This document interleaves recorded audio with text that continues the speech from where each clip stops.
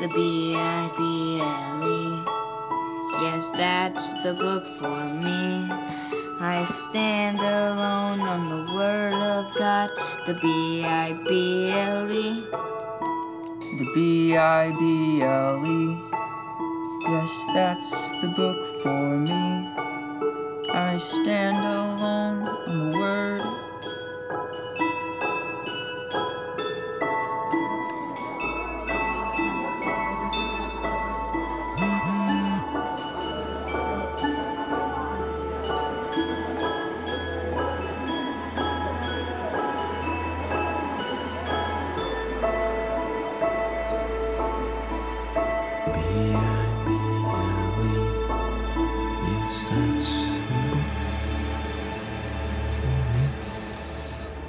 Hey, Bob. What are you doing? Nothing. Just cleaning up a little.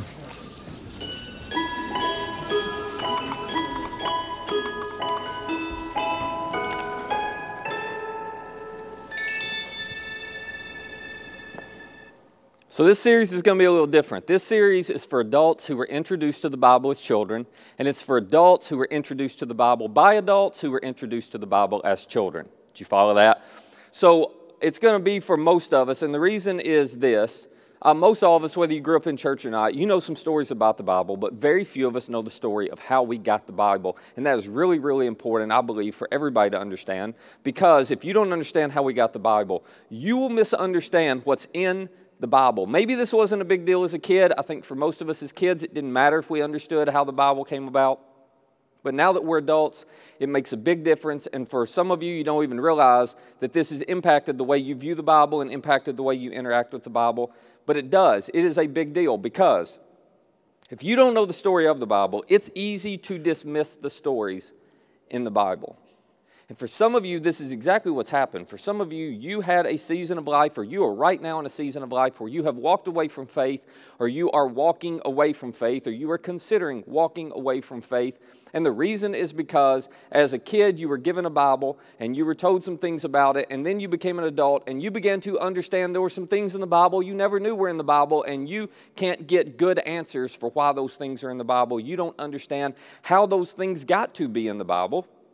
And so because of that, it is very easy for you to begin to dismiss the stories in the Bible or dismiss some of what you've since discovered and say, nope, that can't really be true, or that's not really for me, and you just walk away. For others of you, it's not physically walking away. For others of you, what you've done is simply this.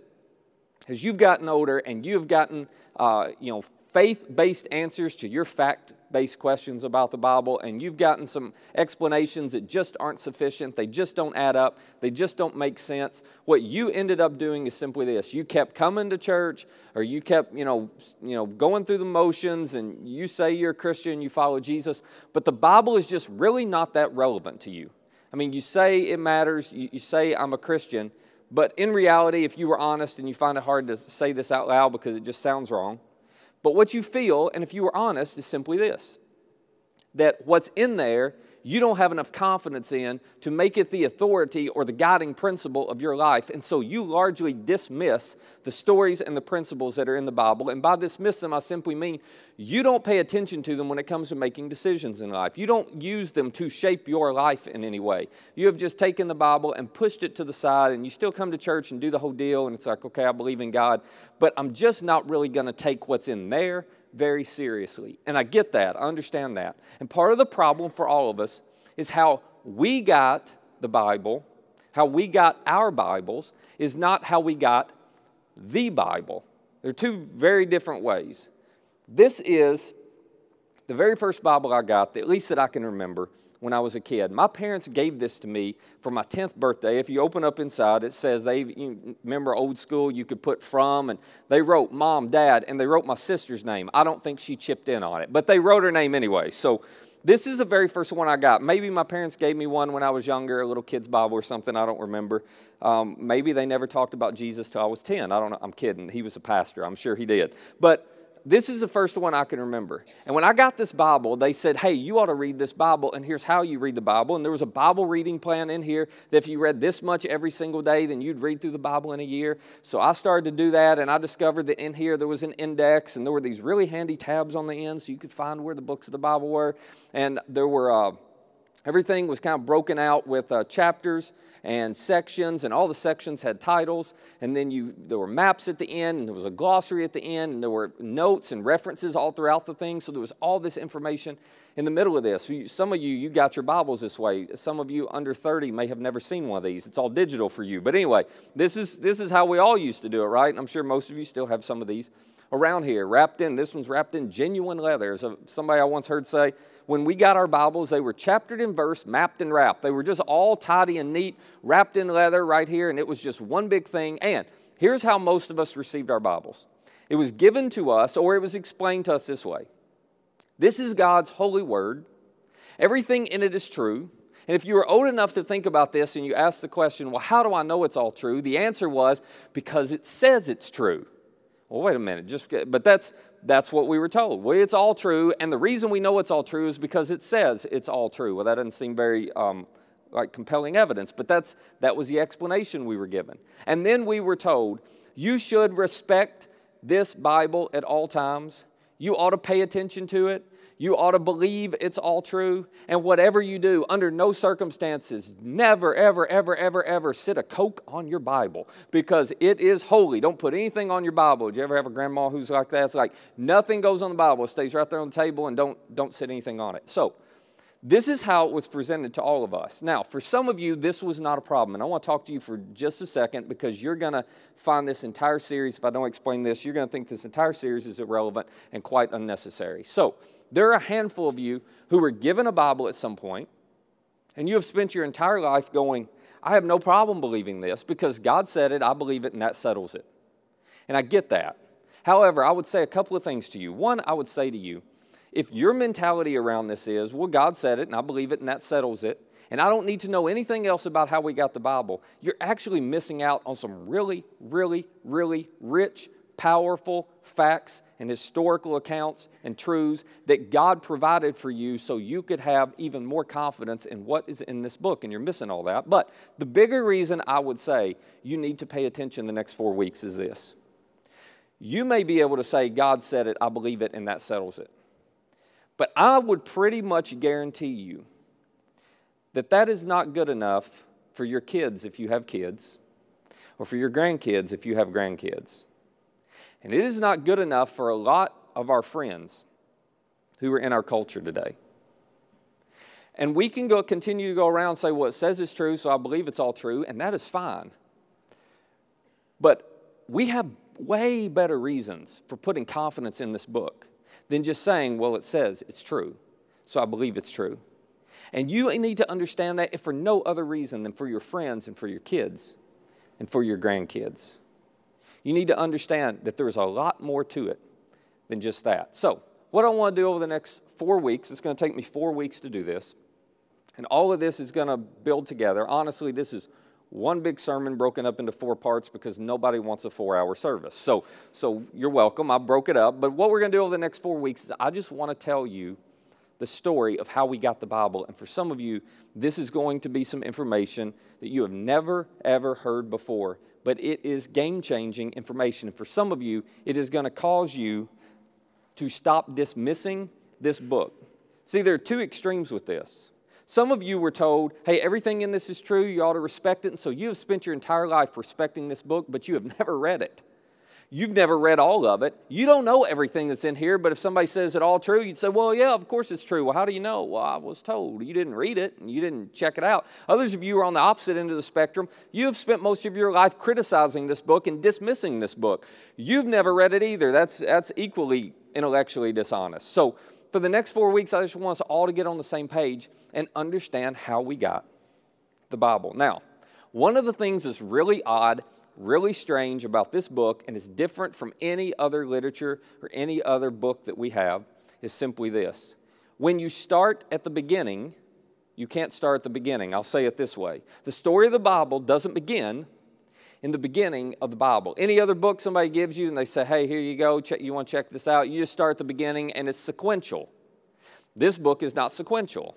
The story of the Bible doesn't begin in the beginning of the Bible. The story of the Bible actually begins much, much later with an event that happened that sparked a flurry of activity that led to a lot of people deciding, you know what, we need to document this, what's going on, or led them to say, you know what, I'm going to write letters explaining more about this event and what's happening. And then down the road, actually 350 years after the event, they finally compiled all these documents, and they created this, what we call the Bible. But the beginning of the Bible doesn't start with in the beginning. Now, we're going to get to in the beginning next week, so don't miss next week. But it doesn't start there. It actually starts far later in the first century. It starts with a guy I want to introduce to you today and tell you a little bit about. His name was Luke. Now, here's what's so interesting to me about Luke. Luke was a physician, a medical doctor, but he was not Jewish. He was Greek. How in the world does the story of the Bible begin with a Greek doctor? Isn't that interesting? But that's who it starts with. And Luke was like any good doctor. He was fact-driven. He was detail-oriented. And Luke had a friend that we don't know a whole lot about, but his friend was named Theophilus. What we know about Theophilus is he was probably very wealthy. He was apparently a high-ranking government official. And somehow Luke and Theophilus had become friends. And over the course of time, Theophilus, this is interesting, as a government official in a government that was opposed to the movement of Christianity, Theophilus had actually heard the story of Jesus. He had heard about all these events that had taken place. And Theophilus had become a believer. He had become a follower of Jesus. And then he begins to talk to Luke, and he says, Luke, I'm hearing all of these accounts and all of these stories, and people are telling me this eyewitness saw this, and this eyewitness said this, and this eyewitness noticed this, and I'm hearing all these things from all these different people. Luke, I'd just like to know with some certainty that what I'm believing is true. I'd like to, I hear this story here, and this story here, and this story here. But is there a way? Has anybody ever taken all these eyewitness accounts, checked them all out, verified them, and compiled them into one account? I'd love to have that account so I'd know with certainty what to believe. That was Theophilus. And Luke says, you know what? I'll do that. And so he writes an account. Now again, here, I want to point this out. I'm going to say this a lot because it's just so hard for us to think this way today. But when Luke writes this account for Theophilus, this was the last thing on his mind. It could not have possibly, Luke couldn't have possibly imagined that 2,000 years later, the document he wrote for Theophilus would be in what we call the Bible. It wasn't on their minds at the time. But what Luke wrote was extraordinarily important. And yet he was writing it just for Theophilus and for Theophilus's friends to give them an orderly account. So I want to begin by reading you how Luke begins this document to his friend Theophilus. Here's what he says. Very first lines of this document. Many have undertaken to draw an account of the things that have been fulfilled among us. Now I just want to pause and point this out. Luke says, I want to begin by letting you know, I'm not the only one who's doing an account. There are actually many people who have sat down to write an account and to do what you've asked me to do, Theophilus. I'm not the only one. Now that brings up the question, why so many accounts? Now we're going to talk about that a little more in just a minute, but here's me. To have many accounts of anything in ancient history is unprecedented, unusual, and unparalleled. I'm not just talking about biblical accounts, I'm talking about any account in ancient history. It is very, very rare to have more than one account of any historical event when you begin to look at ancient history. And the reason for that is because it was so expensive to document things, and it was so difficult to document things, that people rarely did it. If they did, they were only going to do one account of it, and then they were finished. And yet Luke says, and we know this because we still have some of them, Luke says, no. There was an event that took place here in the first century, and there have been many people who have undertaken to do what I'm doing for you, who have undertaken to write an account of what happened, in spite of the expense, and in spite of the difficulty. And then Luke goes on to explain to him the basis for these accounts. He says, just as they were handed down to us, the accounts or the understanding of what happened, just as they were handed down to us by those who from the first were eyewitnesses and servants of the word. So Luke says, Theophilus, I want you to know, all of these different accounts, these many accounts have been written. They've all been written based on or written by eyewitnesses of the events. People who were there, people who saw it. They sat down and they documented it. Again, why in the world would they do this? We'll talk about that in a minute.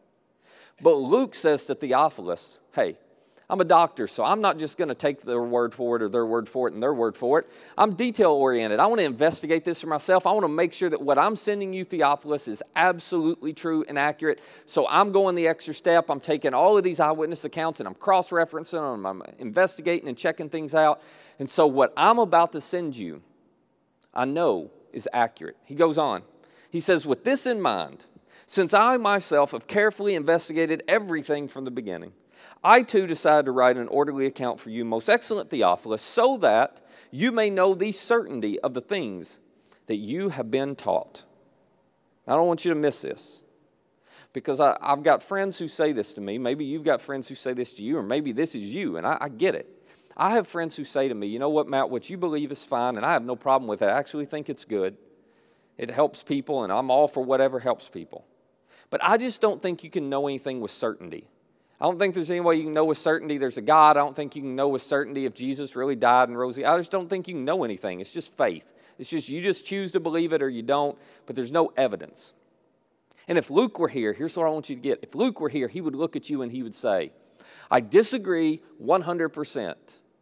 I believe you can know with certainty. This is what he said to Theophilus. I believe you can know, Theophilus, with certainty, with confidence, that what I'm telling you in this account is actually true. Now, that brings up a question I want us to discuss for just a few minutes. It's simply this. Why did Luke want to write an account of Jesus' life for Theophilus? Why did he want, what drove him, what motivated him? Because again, it was expensive, it was difficult, it wasn't like it is today. You couldn't pop up your Mac or your laptop, and just type something out. No, it was hard. You were doing it all by hand. You were having to buy all this parchment and all this ink.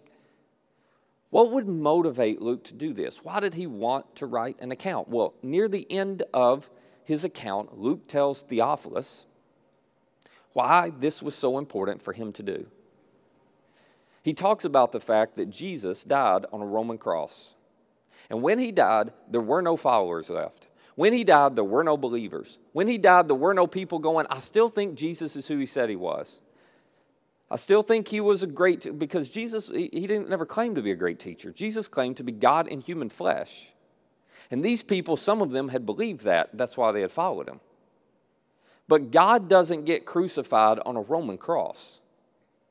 And so at the end, Luke in essence tells us, no. Once Jesus died, it was game over for everybody. Everybody fled for the most part. Everybody left. As far as we were concerned, Luke would say, from the perspective of these first followers, Jesus had been crushed between the power of the Roman Empire on one side and the power of the Jewish temple on the other. Two powers that had to work together out of necessity, but they were really at odds with each other, and yet they found this common ground. We are going to crush this man Jesus because of his message and because of what he claims to be. And when Jesus died, it appeared those two powers had won, and everybody, for the most part, abandoned him. At his death, there were only a few women and a couple of men still standing. Those two men, interestingly enough, Luke tells us at the end of his account, were named Joseph, and he was from the city of Arimathea. And then there was a second man by the name of Nicodemus. Now again, we miss this when we read it today. But when Luke wrote this account, everybody in Jerusalem at least, and probably throughout Israel, knew the names Joseph of Arimathea and Nicodemus. These were very famous men because these men were part of the most powerful religious group in Jerusalem. These men were actually part of this group of power at the Jewish temple that was responsible partly for crushing the life of Jesus. And yet they had secretly been followers of Jesus. So as Luke is writing this, I just want you to keep this in mind. He is talking about what Joseph and Nicodemus are doing, and he's not talking about two anonymous men that nobody knew who they were and you couldn't find them. They were mysterious, and well, we can't go ask them now if that's what really happened. No, everybody knew who these guys were.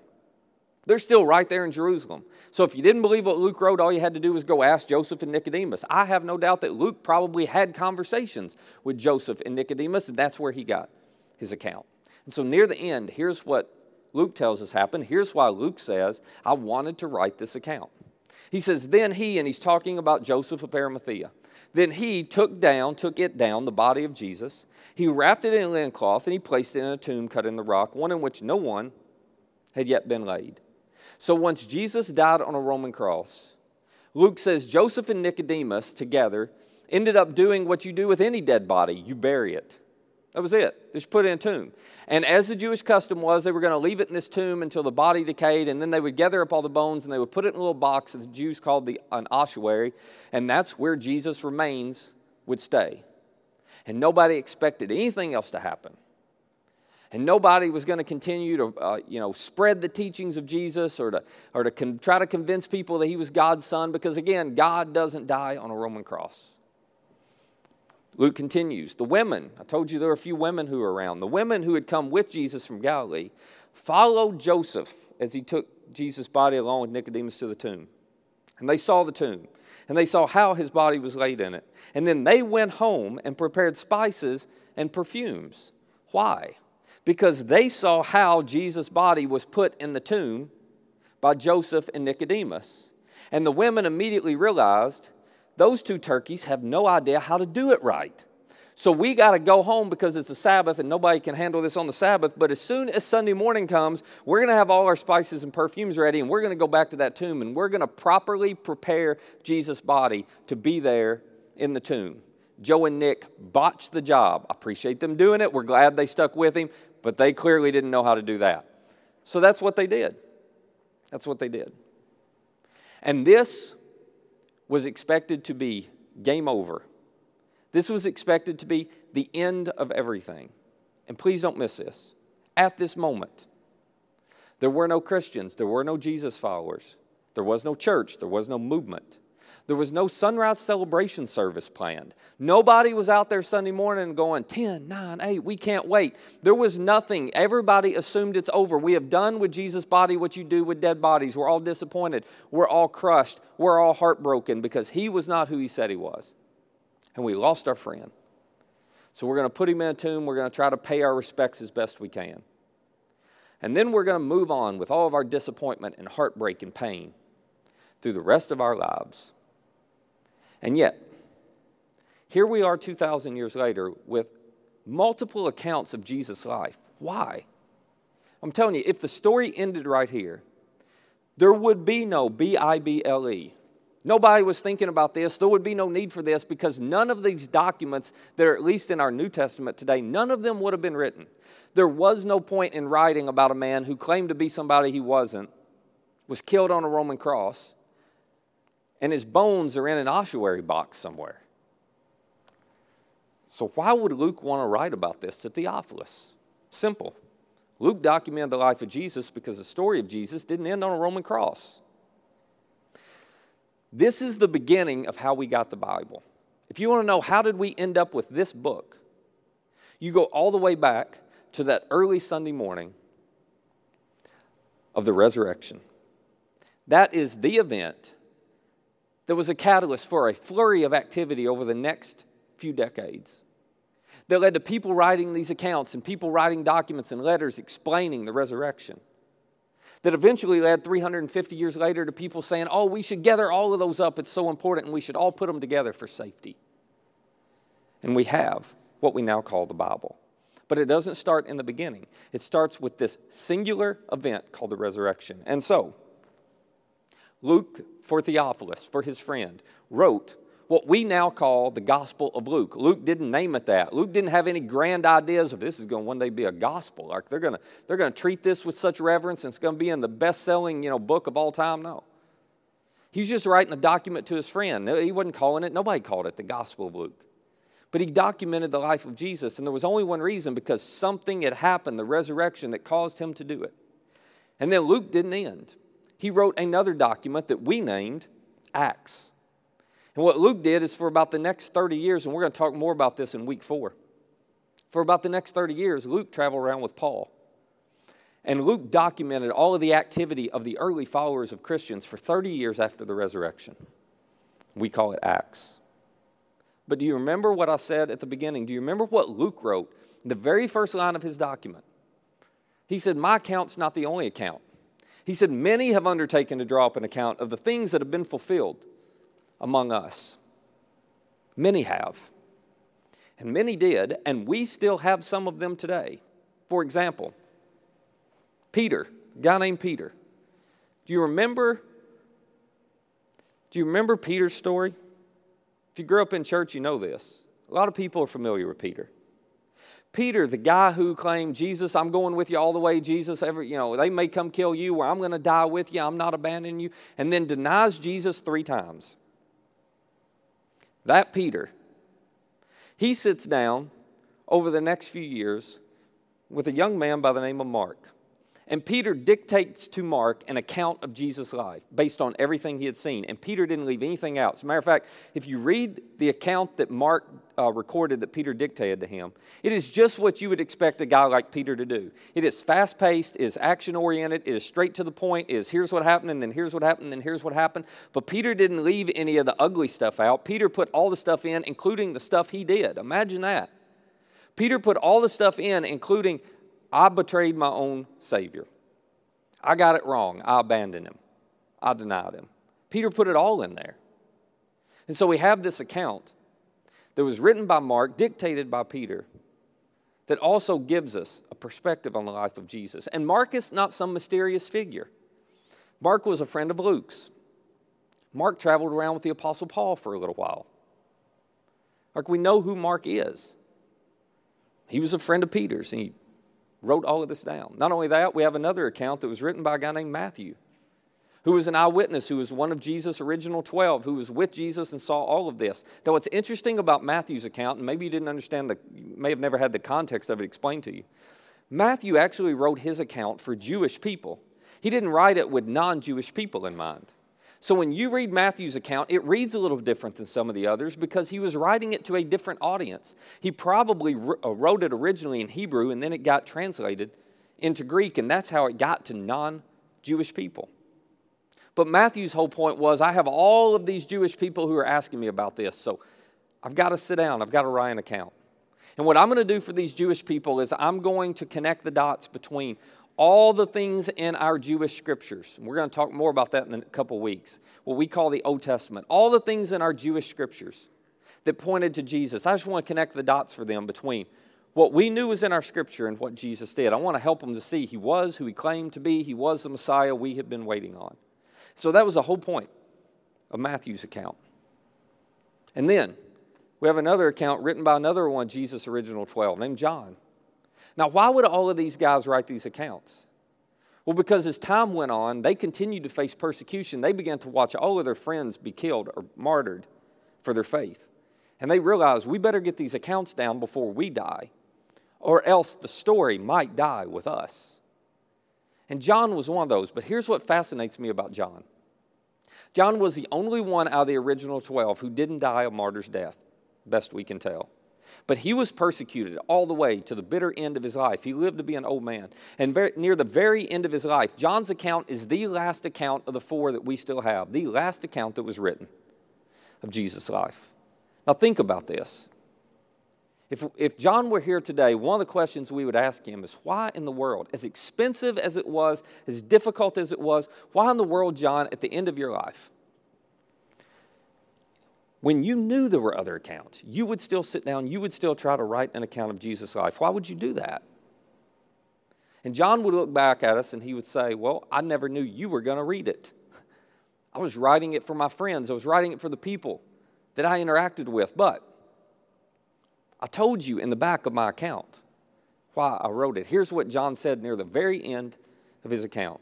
He said, Jesus performed many other signs in the presence of his disciples. He's not just talking about the 12, he's talking about all the people who followed Jesus.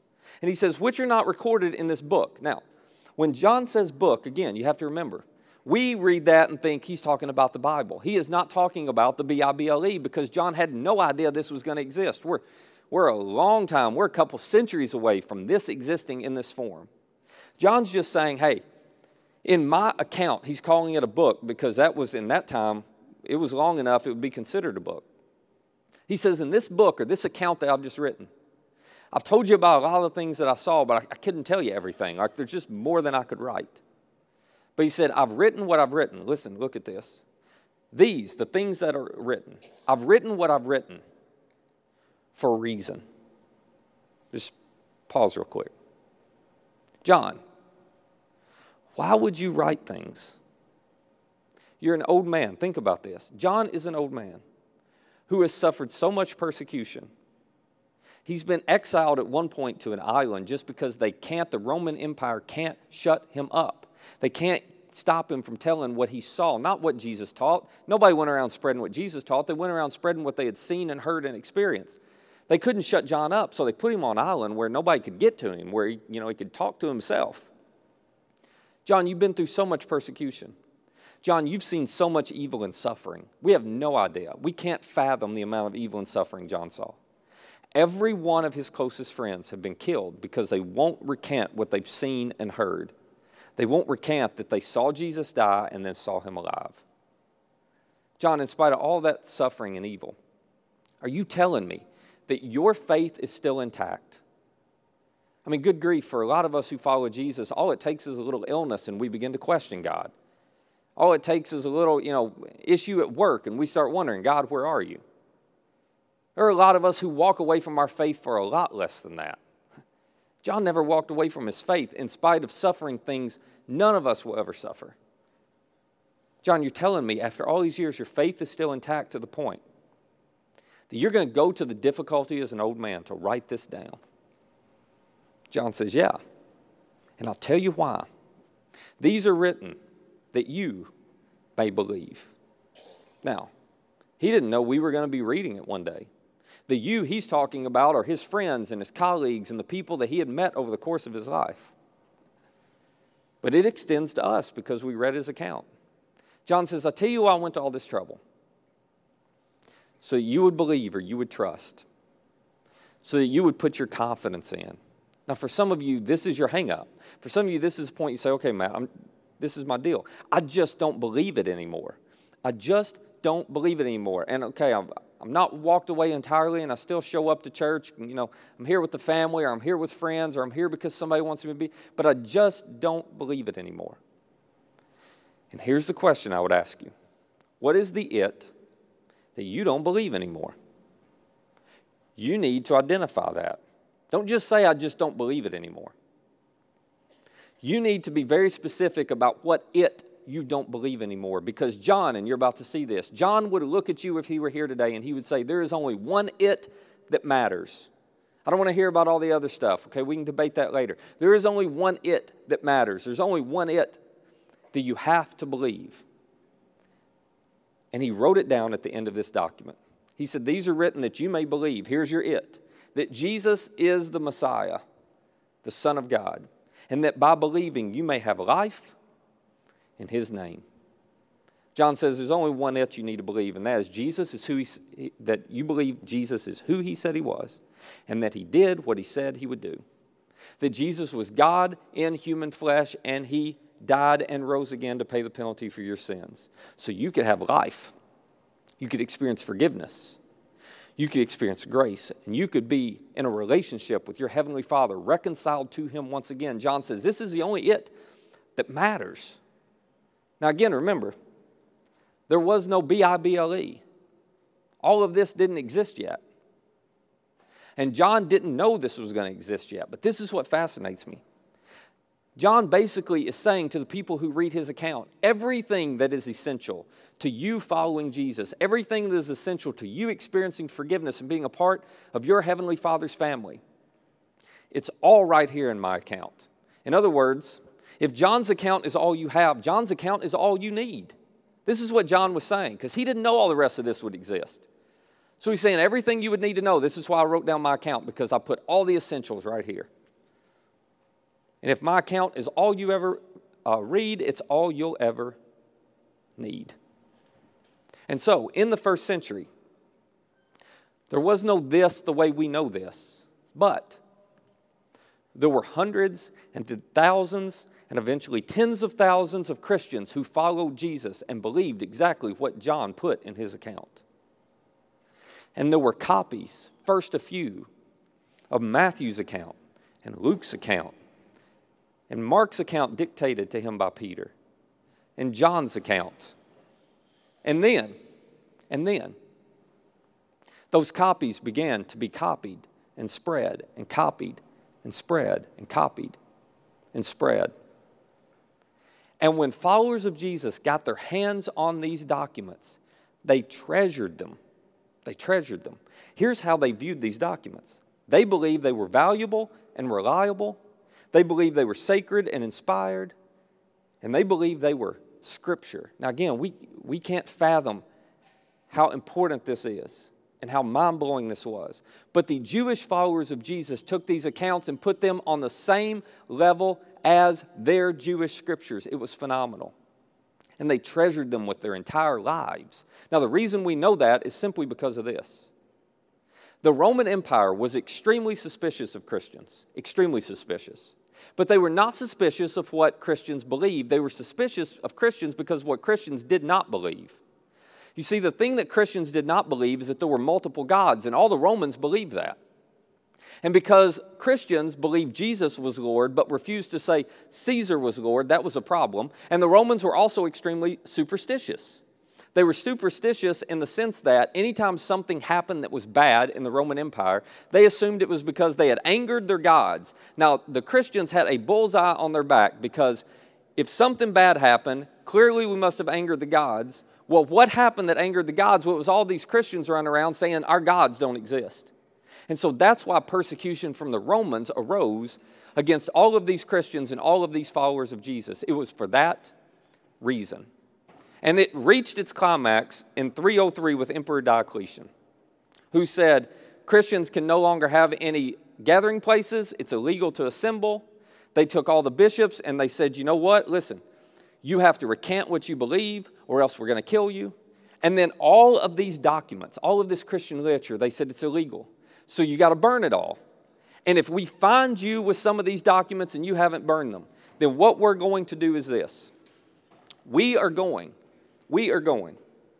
to kill your family and then we're going to kill you. We're going to kill your family and then we're going to kill you. So, these Christians gave their lives. They gave their lives to protect these documents. Now, here's what I want to say, and then we're going to wrap up. My challenge to you would simply be this. Would you read or read again one of these documents that these early followers of Jesus risked their lives to protect and pass on to you? Pick John, pick Luke, pick Mark, pick Matthew, doesn't matter. Would you just take the next month and read one? But read it from a different perspective. Read it from the perspective that we have just talked about. Because there is way more to the story than you may realize. One final thing and I'll wrap up. Some of you may be sitting there thinking, okay, you're talking about the Romans persecuted the Christians over this because they only believed in one God. Well, the Jews only believed in one God. They didn't get persecuted like that. It's a great question. And there was a reason for that, and I'll answer it next week. As we go back to where this book says, in the beginning. Until then, would you just read it? Would you just explore it? Maybe with a different perspective, with the perspective of these are documents that people gave their lives to protect. Why? Not because of some teachings, but because of something that happened. Let me pray for us. Father, thank you. Here we are 2,000 years later, and you have preserved these documents and these texts. Thank you so much that we can hold these and we can read these. Thank you for the people that you placed these documents in their hands and they protected them with their lives. Would you help us as we begin to read through these, to read them with a fresh perspective and with a new understanding of how we got them and the value of them. And it's in Jesus' name we pray. Amen.